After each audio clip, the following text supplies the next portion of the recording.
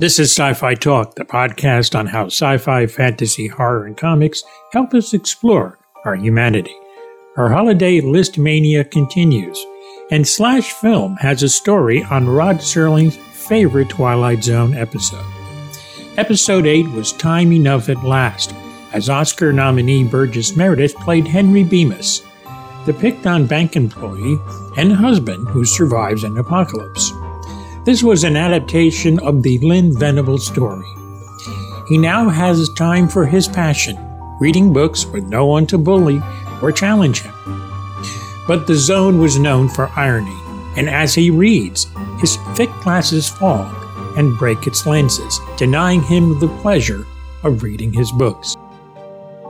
Now, this was something the Twilight Zone episodes hardly did, if at all.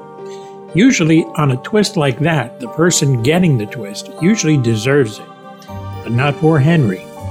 In an interview with James Gunn, yes, that James Gunn in 1970, Serling indicated that it was his favorite for, quote, sheer, pure, beautiful irony. To save money, they used standing sets on the MGM lot, which made it a lot more convincing.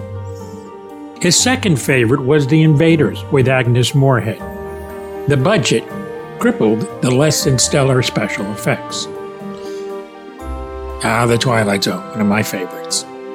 Sci-Fi Talk Plus makes a great podcasting gift, not only for yourself, but also for friends and family.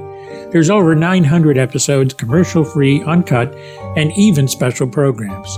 The best part, it's free. Click on the link in the show notes for that free lifetime access. This is Tony Tellado.